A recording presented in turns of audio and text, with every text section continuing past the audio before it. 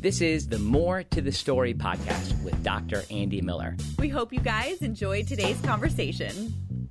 Welcome to the More to the Story podcast. I'm glad you're here. And look, I'm just trying to make everybody mad with this episode of More to the Story because we are going to talk about denominations and their use of prohibitions. Oh, that's a strong word. Prohibitions against the consumption of alcohol. Hold on. This is going to be fun. Now, I have with me on the podcast today, Reverend, I haven't called you that very much, Elijah Friedemann. Elijah, welcome to the podcast. It's good to be here. And you haven't had long to call me Reverend. I'm a brand new elder in the Church of the Nazarene. Oh, there it is. Yeah, absolutely. And I didn't realize this was the Making People Angry podcast, or I might not have agreed to be on here. So thanks for saying that on camera now. So I think there'll be a lot of people just saying amen. Amen. Yeah. I think it's just the point, maybe it'll make some people angry, but my hope is that it'll encourage others. Like that's really where we're wanting to point people to. Yeah, absolutely. So, and we're this is our first time having this setup. So look like we might be in an adversarial stance, but I don't think we are. I don't think so. We'll see. We'll see if there's any distinction here we can draw out. It'll be fun. So before we get into that, I just want to mention our sponsors for the More to Story podcast. So my friend Bill Roberts is a financial planner, and you can find his information in our show notes. He's somebody who works particularly with ministry leaders and helping them achieve their financial goals, make sure they're planning in the right way. So you can find him at williamhroberts.com, at williamhroberts.com. And in addition to Bill Roberts being a sponsor, we are thankful to have the sponsorship of Wesley Biblical Seminary, where Elijah and I work. Elijah, since you are the vice president for enrollment, why don't you tell us a little bit about Wesley Biblical Seminary? Absolutely. So WBS offers degrees all the way from programs for lay people, not even pursuing a degree. They just want to audit a course. We have a very easy way to do that. Or they want to start just taking some courses. We can do that. Or they can do a graduate certificate, master's degrees, Master of Arts in Divinity. Right. Or they can pursue a doctoral program. And we have a brand new undergraduate program, the college at WBS. So we have all these options, and our whole goal is to develop leaders for the church and for the mission of what God's doing. So if people are interested, that we have really easy ways, no application fees to start the process. So people can just jump in and begin to explore. So the best place to do that is wbs.edu. Yep. People can learn more information and then take the next step and explore, apply, do whatever they want to do. So what makes WBS distinct? I mean, there's 250 plus seminaries in the Association of Theological Schools in the United States. Why should they come to WBS? I was telling somebody about this the other day because they asked if I liked working at WBS. I said, absolutely. They said, do you really believe in WBS? Which is a good question. I think it's a very perceptive question. Yeah. And I said, absolutely. There's a couple of reasons. One, our commitment to the authority of Scripture, that the Bible is the fully true,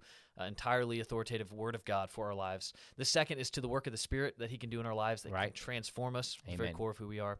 But even beyond that, I think there's a formational aspect to WBS that's different than any other seminary I've seen. Right. Even though a lot of our students don't live here, there's discipleship groups and connection points that really just build this spiritual formation and this depth into people's lives that I have never seen at another Christian college or seminary. So I think that's unique.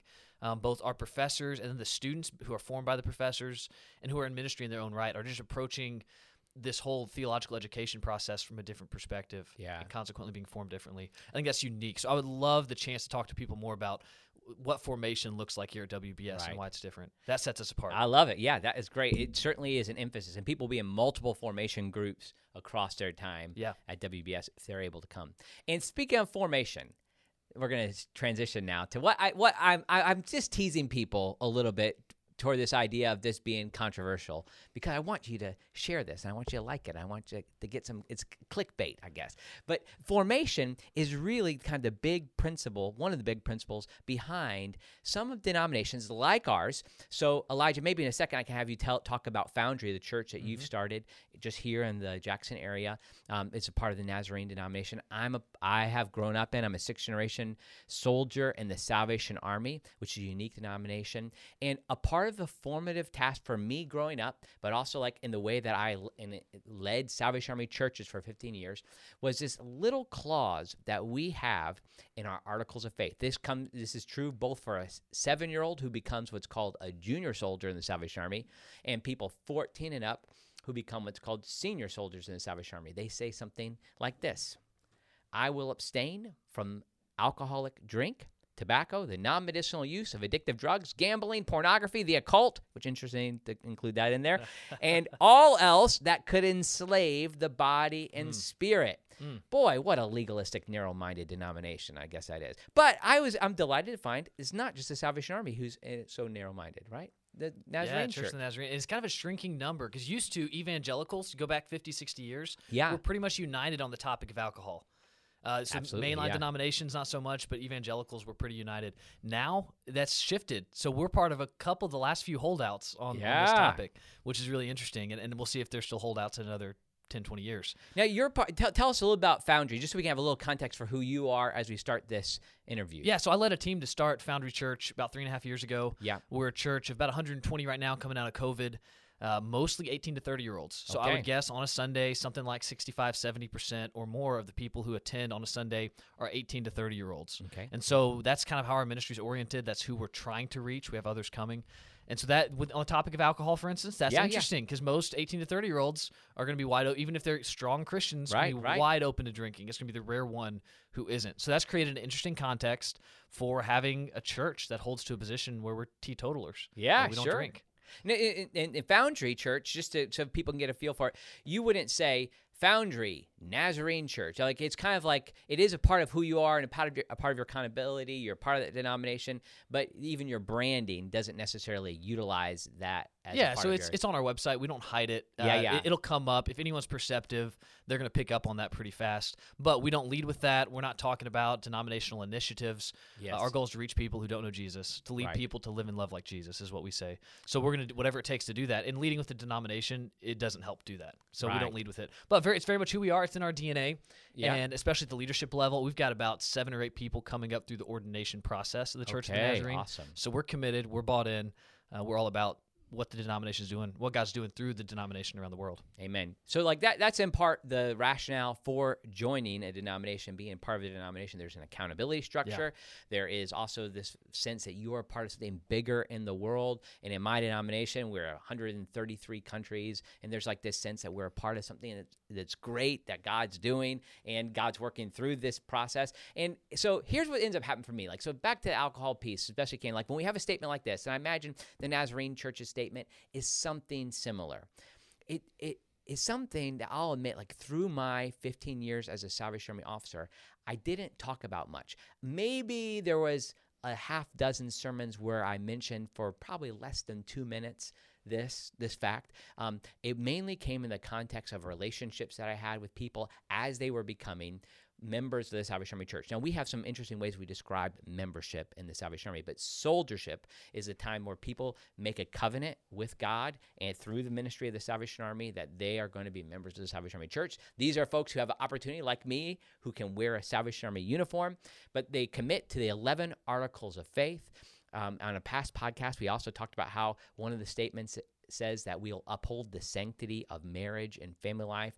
These other statements talk about like tithing, other kind of things that we'd say like need to be exhibited in the life of a member of the church, or what we call a soldier. And so that's where this statement comes up. But I'll say, like, generally when we get to a place where we're walking through, I might have a 14-year-old. My own son was enrolled as a soldier a couple of months ago, and then I've had others who are, maybe even senior citizens who are walking through this, and I always get to a place where we go through a class. It's a kind of a process where we work through the 11 Articles of Faith that the Salvation Army have and all these statements of lifestyle commitments that they make, and we get to that line, and I've often had it be the case that when I say this line, people are like, no thanks. It's when they realize they're joining a cult, not a church. They say, oh, hold up, what's this? Thankfully, there's other cults too. Yeah, that's right. It's not just the Salvation. So we get to that place. Now, here's I'm going to fully admit, like, how I've treated this. I've almost apologized for it. I've been apologetic because I don't want it to seem that like I'm saying that, and I believe this to be the case, it's not a sin to drink alcohol in most cases. Right? It's not a sin. And same thing is with smoking. I don't want to, in our day, to come across as judgmental, right? That's, of course, the key thing. We don't want to be in a position where we're looking down on other people. And so I've tread very lightly on this. I've talked about Jesus turning water into wine. Of course, there's all these instances that are around. So I want to be very cautious. But I say this is an extra biblical commitment that people are making, and it's been nothing but a blessing in my life to grow up this way and also to be able to have the fruit of this in my life. Now, so that's how I've gone about it. And some people, interesting enough, as I've gone through this, some people have said, yeah, in soldiership, this covenant, not for me. But then I have others who have stopped drinking because of it, and they've come back to me later and said what a blessing it is. So I'm just kind of like acknowledging at the start here, like my own uneasiness with this statement. But at the same time, I'm here today, and I think you're in a similar place, to almost defend it. Yeah. To say maybe this is something that our society needs. Maybe this is a good thing. Let me ask you to reflect on that, even your own experience with the Nazarene Church. Yeah, I would say my experience is similar. So we don't emphasize membership at Foundry, largely because of this right here. First of all, membership's not really well known. I mean, it's like for our generation, who we're trying to reach. Right. Why become members? Members is what you have at a country club, and we're not rich enough to be in a country club yet. So, what does this mean, membership? So we would rather people be actively involved in ministry and engaged and growing in those ways. Yes. Than be a member, Amen. Sign on a dotted line, right? But we still talk about it. It's still something that comes up, and when we present it, our membership covenant is essentially borrowed from Rick Warren. Most people use that one, and we edited it a little bit to fit us. And one of the things we say is we will uphold the witness of the church by doing these things, including sacrificially abstaining from alcohol and tobacco products. Okay. And that word sacrificially is key because we want people to know we give up what we like to gain what we love. Amen. And what we love in this community is people coming to Jesus, and a lot of people in our community, and this is how we couch it, a lot of people in our community, a lot of people in the community surrounding us have substance abuse issues in their past. Yes. So at Foundry, I don't know if this is still true. For a while, it was definitely true. Probably 50% of our people had substance abuse issues in their past. Wow. And so in a community like that, we don't want someone to go to a small group and there be wine shared, right? That's not going to be helpful. Right. We don't want people drinking to see other people drinking. And so we've taken a pretty strong stance. So even though a lot of people don't become members, not necessarily because of that, just because they don't see the need of it. When you get up into leadership at Foundry, beyond a very basic level, we start putting stipulations on what you do with alcohol. Yeah. So at the very basic level, it's you're not going to do this around anyone else from the church, not because we're doing it in secret, but because we want to uphold our community. But a step beyond that, we just say you're going to abstain from it entirely, and we recognize it's a sacrifice. It's above and beyond what the gospel requires to be a Christian. Right. But it's something we value, something we think is important for our community. I mean, should we do things that are above and beyond? This is my little devil's advocate moment here. Should we do things that are above and beyond the gospel? For any pastor who's ever preached on tithing, that is an above and beyond thing. There's a principle of tithing in the Old Testament, right. Which of course shows up a couple places, and those are the places we always preach from. I think tithing's good. I think it's a baseline. I think we should go beyond it. But it's not really a New Testament biblical. Right, yeah. You have a hard time pushing that. Yeah. And so there's a lot of things we do like that. I mean, there's nowhere in the Bible that says you absolutely have to have community. In fact, there's a lot of places in the Bible that talk about, where God calls people to go into isolation, or God calls Jesus to go out to the wilderness. So why do we expect or ask people to get into community? Well, we see the value in it. There's value in this for our church, even though you can point to places where there's value for times of solitude as well. Right. So this falls in the same category. It's like a very clear biblical principle that alcohol's dangerous and it can lead to really bad things. For the sake of our community, we're going to abstain from it. Yeah, this is what's interesting. You mentioned like your congregation, 50% be involved in alcohol, having addictions in their past at least. Now that's similar to the Salvation Army. I've actually not had much trouble convincing people outside the Salvation Army why it's valid for us to do it, because people pretty clearly connect the Salvation Army to a recovery community, the fact that we're serving people who have come off the street. I mean, it's just a reality. Like in a couple, not this Sunday, but the next Sunday, my family will go serve at the Salvation Army shelter. We'll do a service there. Most of the people there are working through their own rehab and working through challenges in their life with this. And so it's always been incredibly clear to me, even from a child. Like I just saw the front lines of this incredibly clearly, that people often were led to a place of their lives being ruined by alcohol and by drugs. And a key kind of like philosophical foundation for me came when a line, and I read this actually in a Salvation Army publication that just said, and this isn't any new thing to anybody, but simply every alcoholic begins, my dad said this to me actually, when I was 14 years old, becoming a Salvation Army soldier, every alcoholic begins with one drink. He might have read that to me out of this little handbook that he had there. But to me, I mean, that's incredibly clear. Like, it all begins with one drink. Is that too simple, Elijah? I think it runs the risk of being simplistic. I think simple is okay. Simplistic in the sense that how many other people take a sip and then they end up fine, right? Right. And that's going to be the pushback.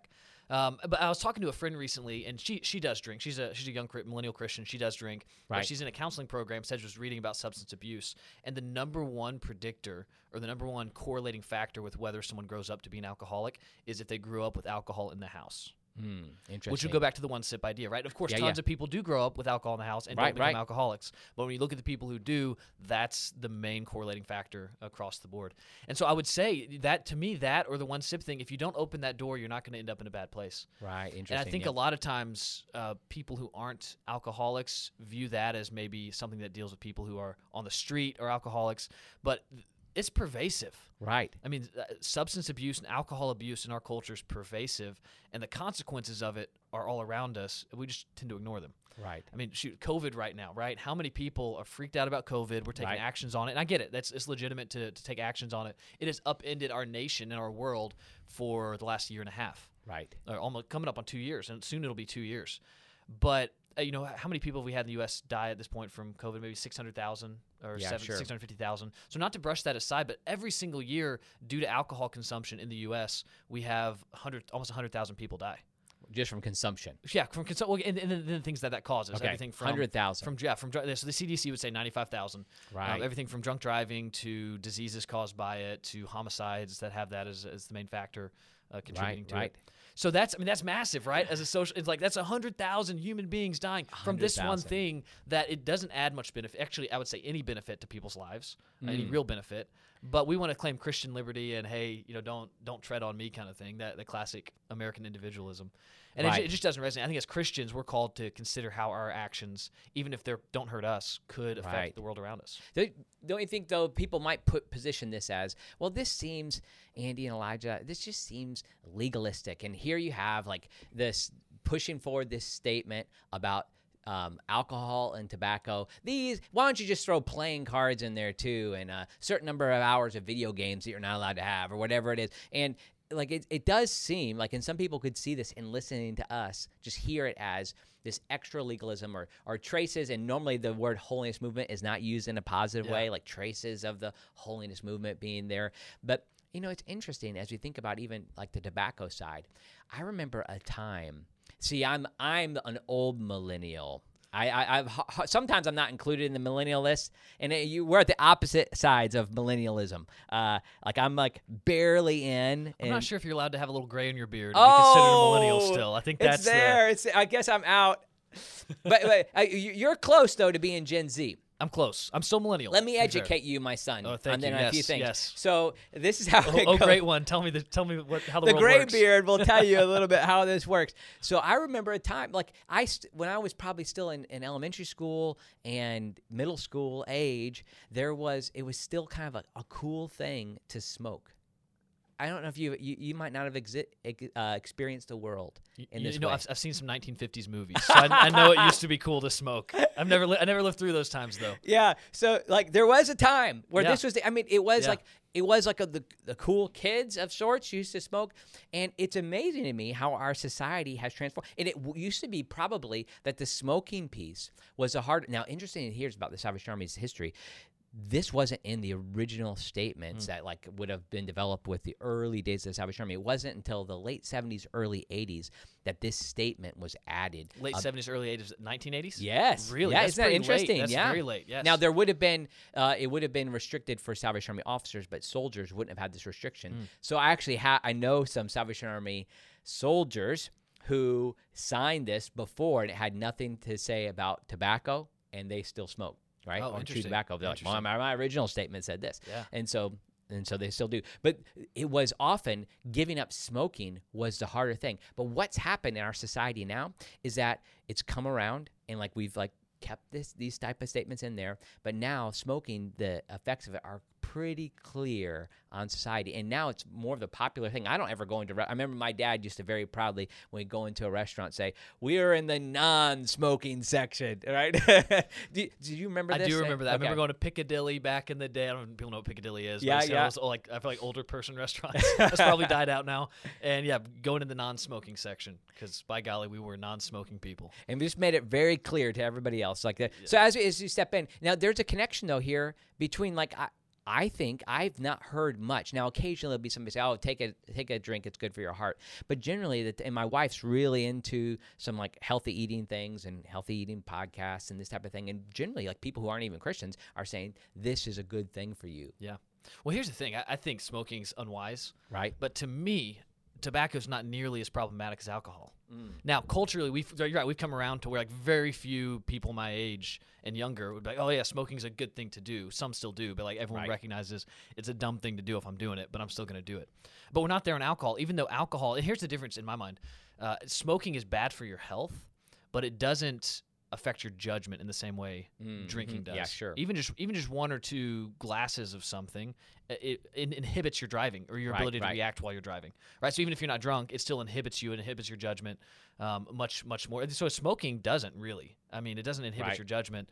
It's negative for you, bad for you. So it's interesting. That's the one that we've shifted on instead of alcohol. Yeah, sure. So I'm not quite interested sure how you talked about, like, homicides. Like, I've heard some psychologists, Jordan Peterson, talk about this, interesting, like saying, like, "Oh, you want to cut down on homicides, you want to cut down on rape, and you want to cut down on crime, take away alcohol."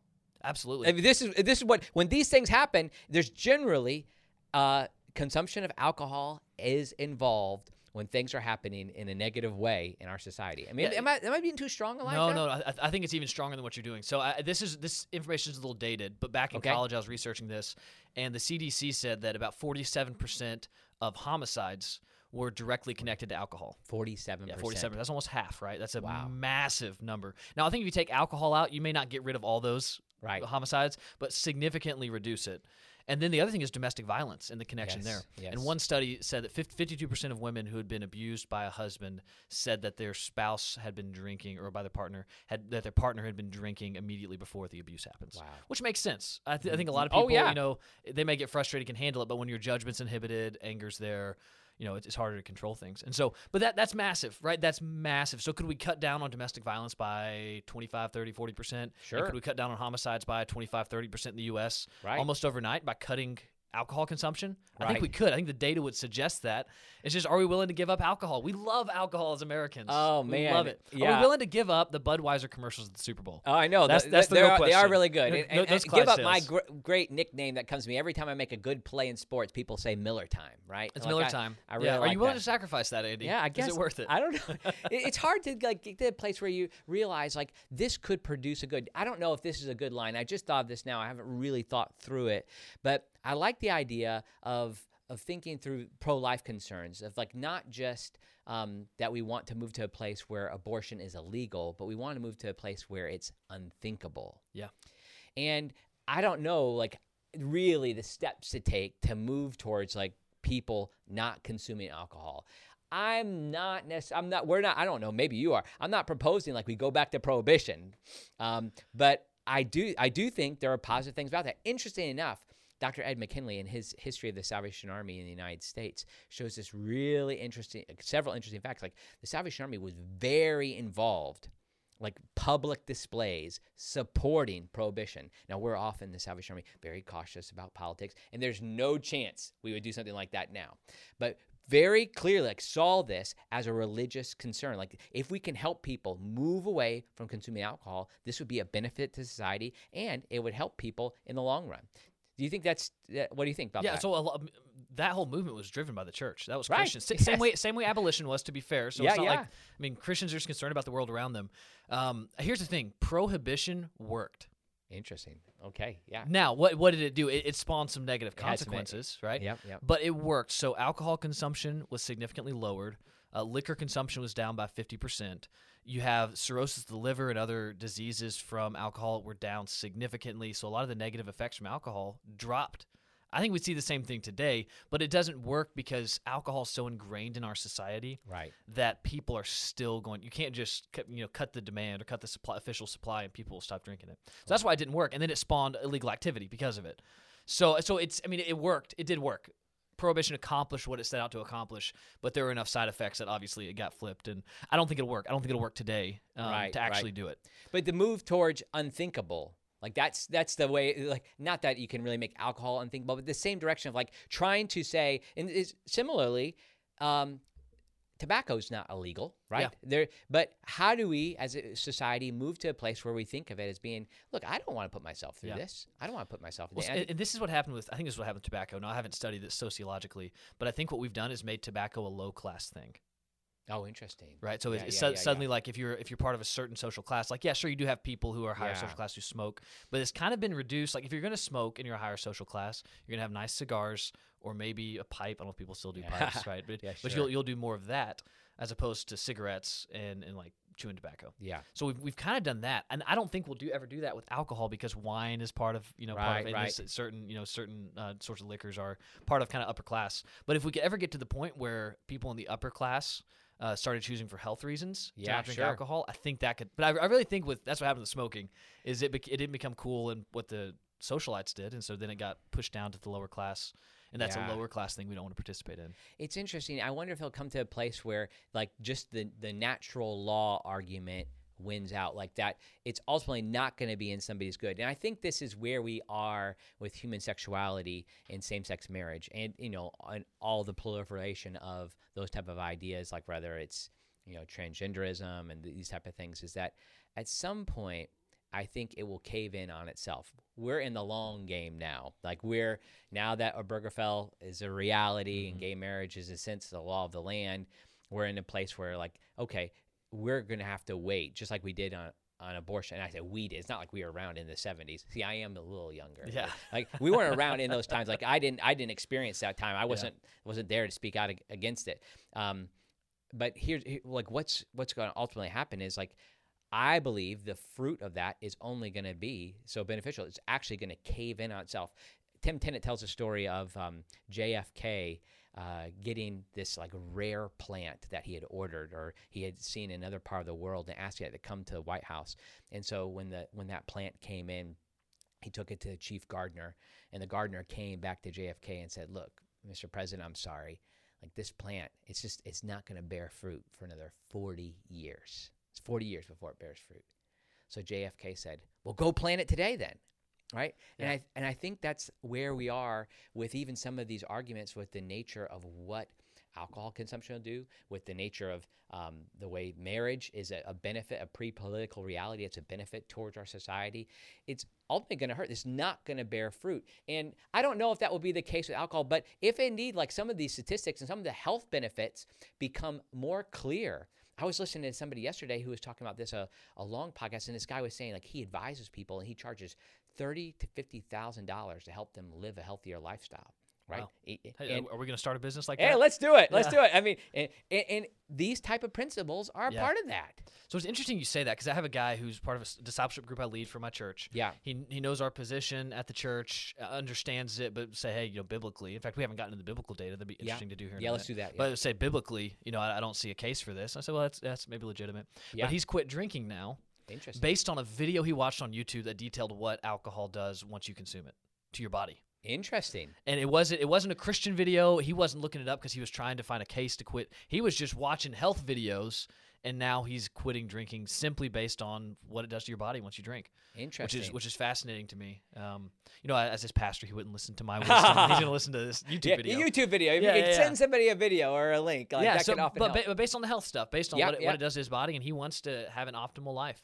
But I think alcohol is so ingrained in human culture. I don't think we're going to see it go away ever in our culture, especially. It's so ingrained in the American culture. Back to like the biblical piece, and here's what I've said. Now, you correct me if I'm wrong. If you were my pastor and I came to you and said this, you might, oh, Andy, don't say that. But here I've thought, like, I've abstained my whole life, except for when I went to John Stott's church and I took communion at All Saints Cathedral. No, it all fell apart. And it came there and it came through, and I realized after it was in my mouth, this was the real deal. But it's the blood of Christ. So there, that's the thing, is that you're at the same time being absolved of your sins while you're sinning. So beyond that, I've done pretty well. And like some NyQuil that was pretty strong one time. I don't know, but I've often thought, like, it does seem like people do enjoy it, and I've thought, in the new heavens and a new earth, like, maybe there I'll enjoy a nice cup of wine. Wow. I think you heard it here, folks. There it is. Andy Miller III. Looking forward to his time for alcohol in heaven. The commitment no longer applies in the Salvation Army. That's right. I'm officially signed off. Like William Booth takes it and says, all right, you're in. Yeah, William Booth, you get up there and he's sipping on a glass of something good, Yeah. I think there's something, too, about the nature of, like, what comes from the earth and its benefits. And I think, like, often talks about, like, the language, eschatological language that comes in through the poetry, whether it's Isaiah. I'm in Isaiah right now in my own Bible reading time, and just thinking about the way the lion will lie down with the lamb, the renewal of creation. Like, there's something good about grapes and, like, the fermentation of grapes. Like, maybe that would be something that we could participate in. And the negative effects of the curse of sin won't accompany the drink. That's my little claim. So I'm willing to wait. And if it doesn't come, I'm okay with that. But let's talk about the biblical piece. Yeah. Like so often, like I said, I have been apologetic. I've approached it in an apologetic way. I was like, okay, Jesus turning the water to wine. All right, it's definitely here, but we're actually need to take this extra step for others, particularly those who struggle with this in our society and in our church. And so I haven't pushed the biblical data that much. Now, but you had an interesting point you made in my office earlier today about the biblical witness about alcohol. Yeah, so if you go throughout the Bible and you look at every single verse, every single time alcohol is mentioned, okay, you look at those, you just pull those out, you copy and paste those into a document, and you look at that, you will be overwhelmingly impressed by how negative the Bible is on alcohol. Interesting. Now, certainly, you have these verses. Everyone loves to go to this. Was it 2 Timothy, 1 Timothy? When Paul says, take a little drink for the stomach, right? Yeah, a little bit for your stomach. And they're like, oh, obviously. So, like, I'm going to go to the bar tonight, and I'm going to, throw back a bunch of whiskey. It's like, so that's not what he's talking about there.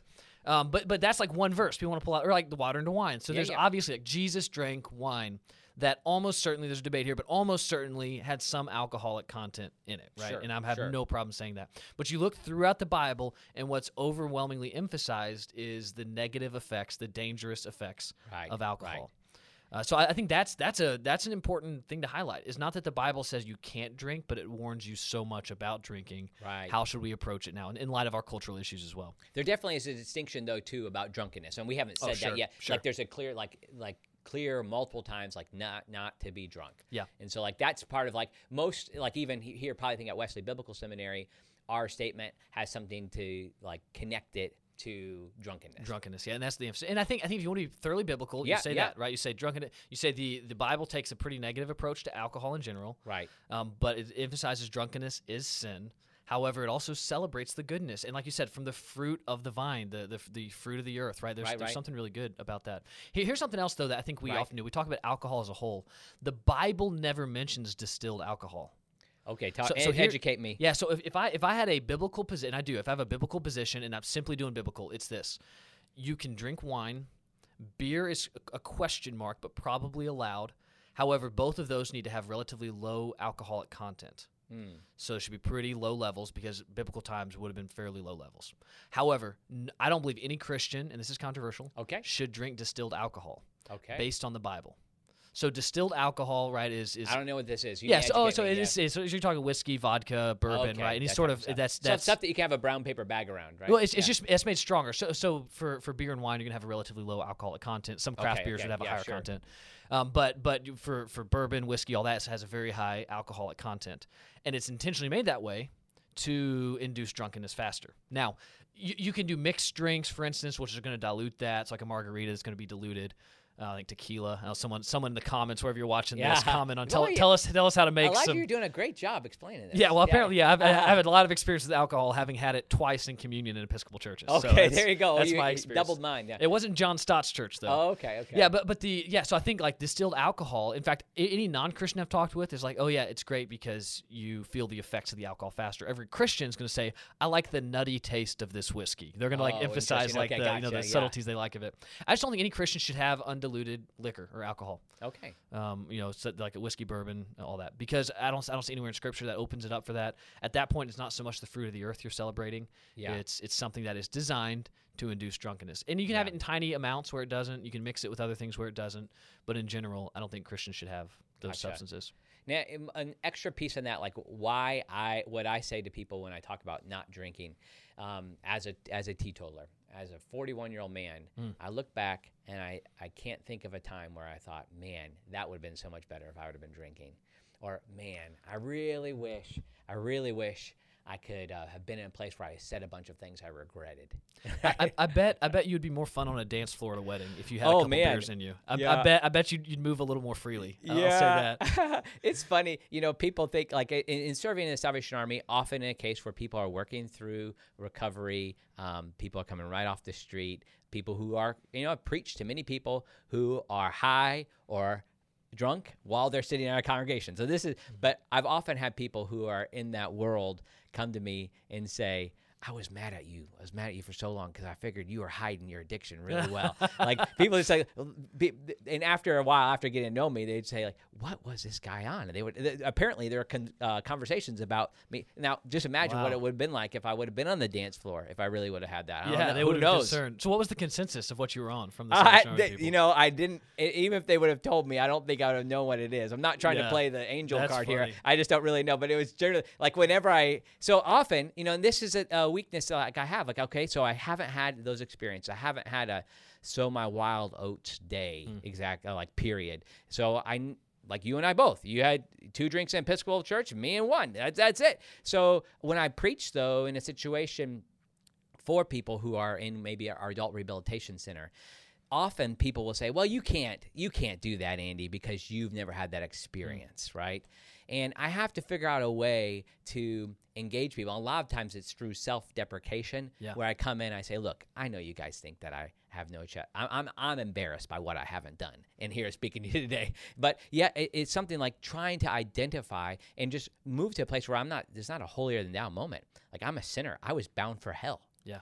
And get into a place of getting to that ground has helped me with folks. But I've just tried to actually just acknowledge, like, hey, yeah, you're right, this is the case. But then we move back to a place where we recognize that we all have made mistakes. We all have sin in our past, and we need to make sure we move through it. Well, and that's why when I'm talking with someone about why I don't drink, there's a lot of places I can go. I'm part of the Church of the Nazarene. I'm an elder in the Church of the Nazarene, so I don't drink. I'm in leadership in a church with a lot of people who have substance abuse issues in their past, so I don't drink. I'm sure I wouldn't like the taste of it. It'd be an acquired taste, so I don't drink.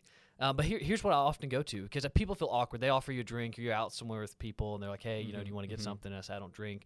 And they sometimes feel awkward or potentially feel judged.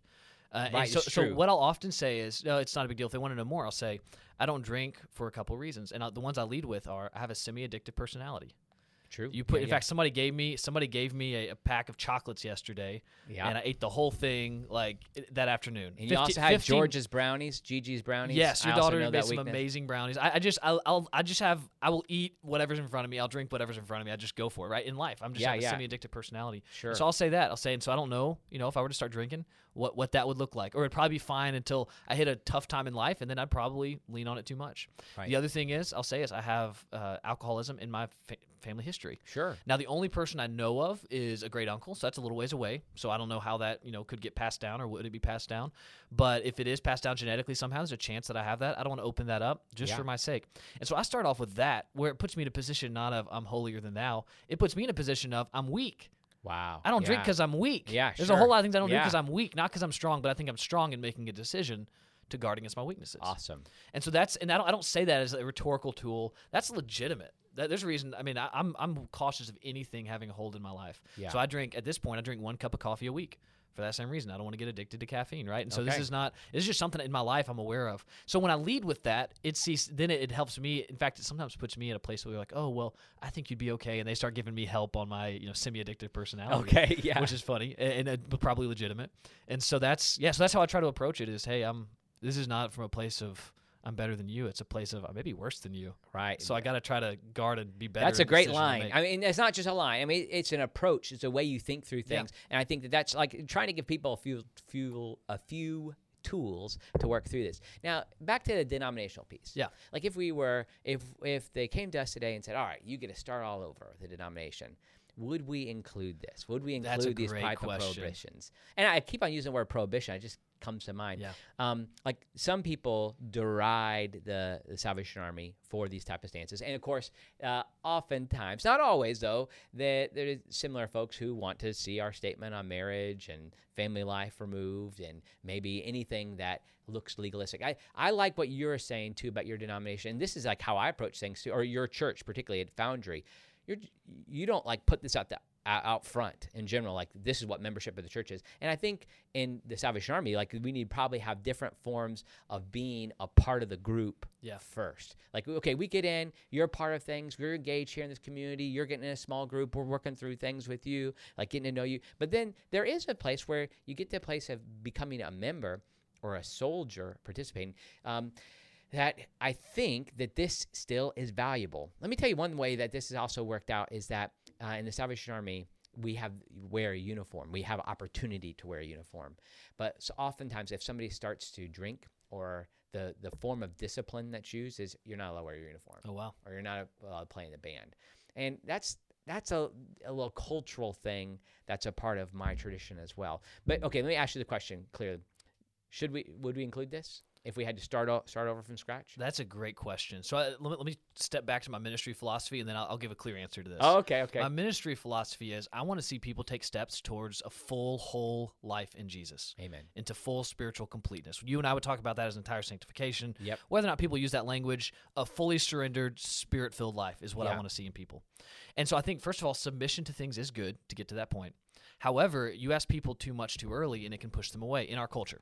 And so we want people to take steps. So, for instance, we have people serving and have been serving for a while at Foundry in certain positions, greeters and those sorts of things, who are not Christians. Right. They wouldn't claim to be Christians. Interesting. Yep. Or they would think they're Christians, but by their life and what they're doing and how they're living are clearly not Christians. By their fruit, they're not Christians.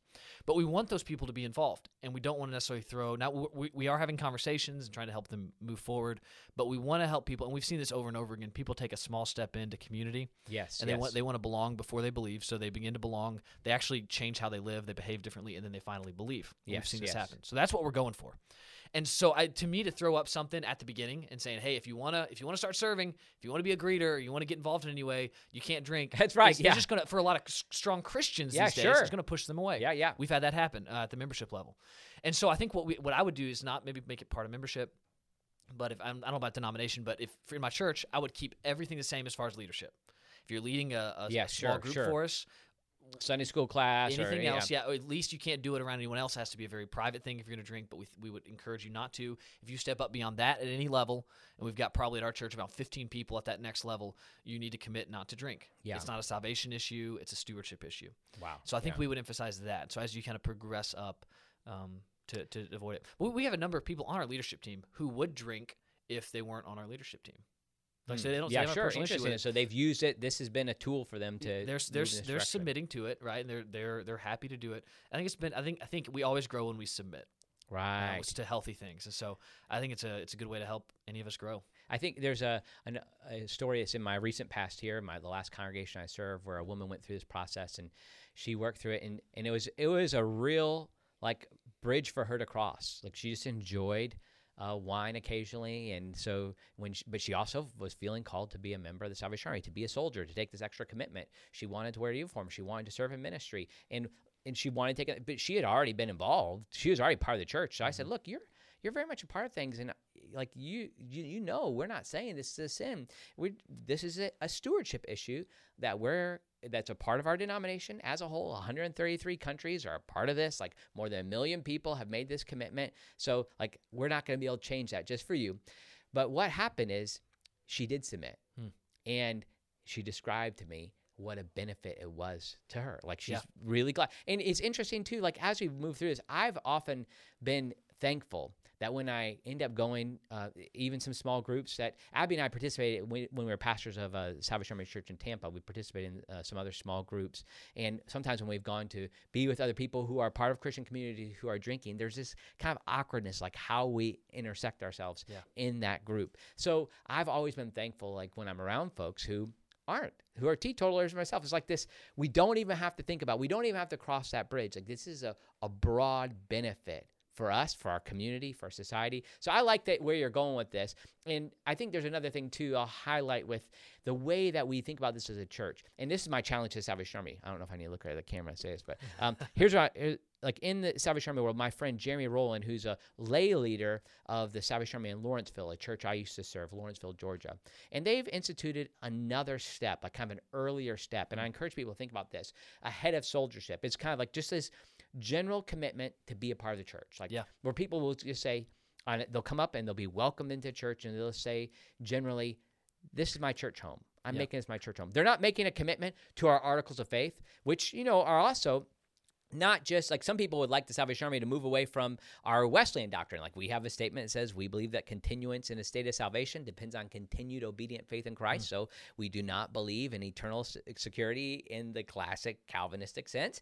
We believe in the possibility of entire sanctification and the promise of it. We believe in original sin and the authority of Scripture. Like we're not asking people even to go to that, but even if they're willing to say like, hey, this is my community, I want to be a part of it. Yeah. Maybe we can come up with a way, like what Elijah's describing, for them to be a part of that community. So the Wesleyan Church has done this, by the way, officially. They have provisional membership. Interesting. Okay. And it largely was around this alcohol issue. I think it was actually, and I don't know the ins and outs. I could be wrong on this. Okay. But I think it was one of their big churches in the Atlanta area, which is like the maybe 12 Stone. Yeah, 12 Stone is what it is. Yeah. So they I'm assuming it comes from them, that they had a lot of people, right? And you can imagine if you're that big of a church, you have tons of people who drink and want to be members still, and so they have provisional membership now. I'm guessing led through some churches, and I don't know exactly what that looks like, but I think it's that kind of thing. I'm committing at a certain level, probably still saying I'm a Christian. I'm committing, but I'm not a full member. I don't know what that means in terms of church governance. But here's the thing: I don't think I would have it as a requirement for membership if I were to start a denomination. Interesting. But I don't think I'd start a denomination. I think I'd start a network. And I don't think I'd have membership, period. Because to me, that's not even necessary. I'd figure out another way to govern, to do the church.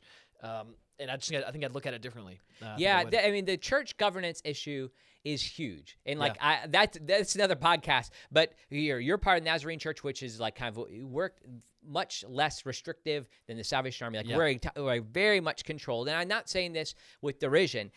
Very much controlled from the top down. Well, it's an army, right? It's an army clearly structure. What it is. That is the structure. You go where we say, you do what we say. All property is owned by the denomination as a whole. So, and no local church is a part of selecting or calling their pastor or keeping their pastor or deciding on that pastor's pay or anything like that.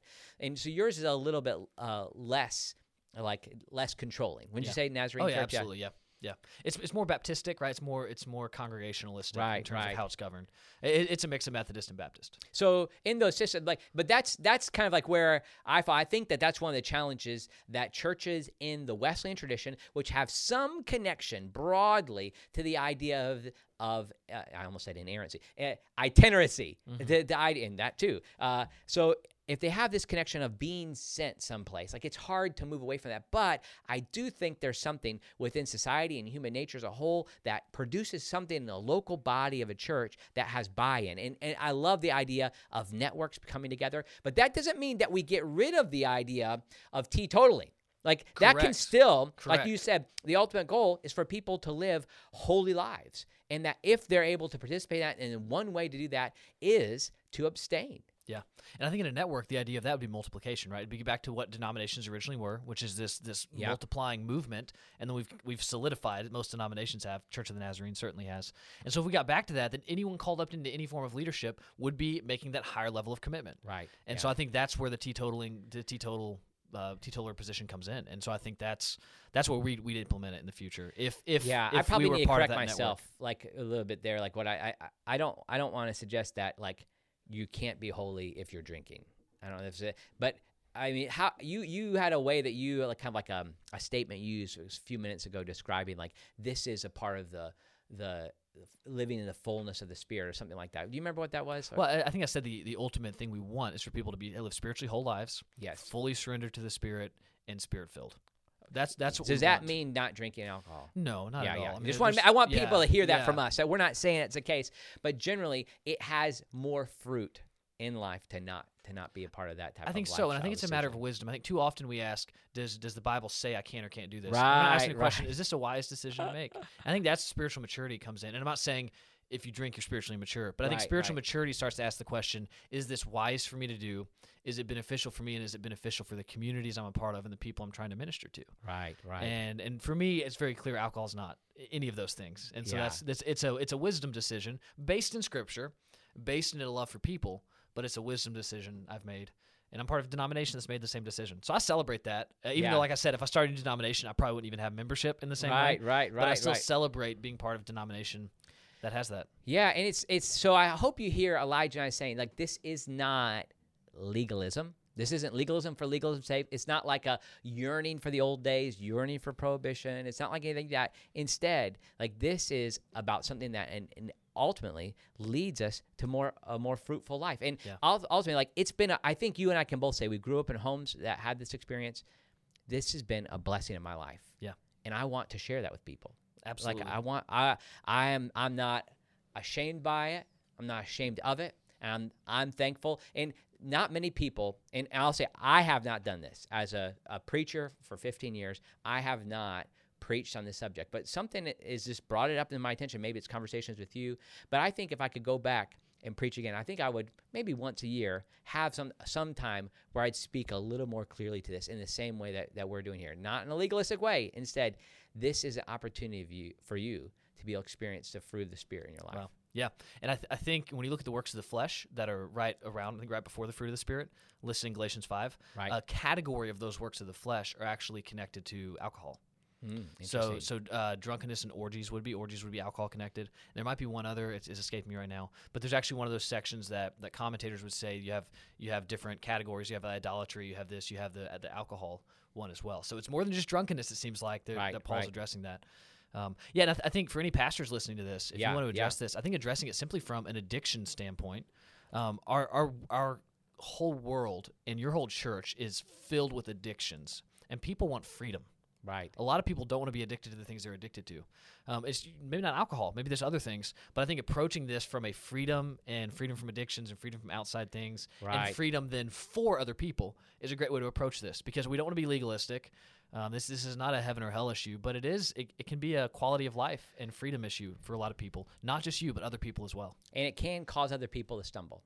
It can. So like there's something about that too that I think needs to be kept in view. And we didn't even talk about like what this is like on college campuses. You know, what this does. Like there's many things, and we probably could have negative things. Nuanced some of this conversation differently. So we appreciate people being gracious with us across this time. Like we're just feeling our way out. I think what I've been encouraged with speaking with somebody like Elijah and some others here at WBS is like this isn't something to be ashamed of. Instead, there is blessing that comes from this fruit, and maybe from the it's kind of funny saying fruit of the vine or whatever, but it's like there's blessing that can come from being able to submit ourselves to something that can be good for other people, good for ourselves. So I think that's part of where we are. Want to add a couple more things before we finish? Agree. I want to close the scripture here. I was just going to say, if anybody it feels like we've been ungracious or anything else, reach out to us. We'll go grab a beer together, and we'll settle matters over a nice beer. We'll figure it out. Yeah. Non-alcoholic beer, right? They make that. You can do that. You know, I've made many good things. Of course, you could bring up C.S. Lewis and all kinds. I'm sure there are many good things that have happened. So, you know, thank you for being charitable towards us. If you are, unless you're mad and throwing things at your computer screen right now and just cursing me, like just being charitable for us, presenting this view, just kind of in defense. Like there's not something that's talked a lot about in our church, and I just wanted to give a little sense of what this might mean. Yeah. So coming to us from, it's kind of hard to get the microphone here. 1 Corinthians 10, verse 23. I have no right to do anything, you say, but not everything is beneficial. I have the right to do anything, but not everything is constructive. No one should seek their own good, but for the good of others. Eating anything sold in the meat market without raising concerns of conscience, for the earth is the Lord's and everything in it. If an unbeliever invites you to a meal and you want to go, eat whatever is put before you without raising questions of conscience. But if someone says to you, this has been offered in sacrifice, then do not eat it, both for the sake of the one who told you and for the sake of the conscience. I'm referring to the other person's conscience, not yours. For why is my freedom being judged by another's conscience? If I take part in a meal without thankfulness, why am I denounced because of something I thank God for? So whether you eat or drink or whatever you do, do it all for the glory of God. Amen. Thanks, Elijah, for coming on. It's been great. Thanks. Thanks for checking out the More to the Story podcast. And we'd love it if you take a minute just to share a link to this. Maybe there's something you could use as a conversation starter. Maybe you just want to disagree with Elijah and I. That's great. We're glad to have you enter into the conversation. God bless you all. Thanks for coming along.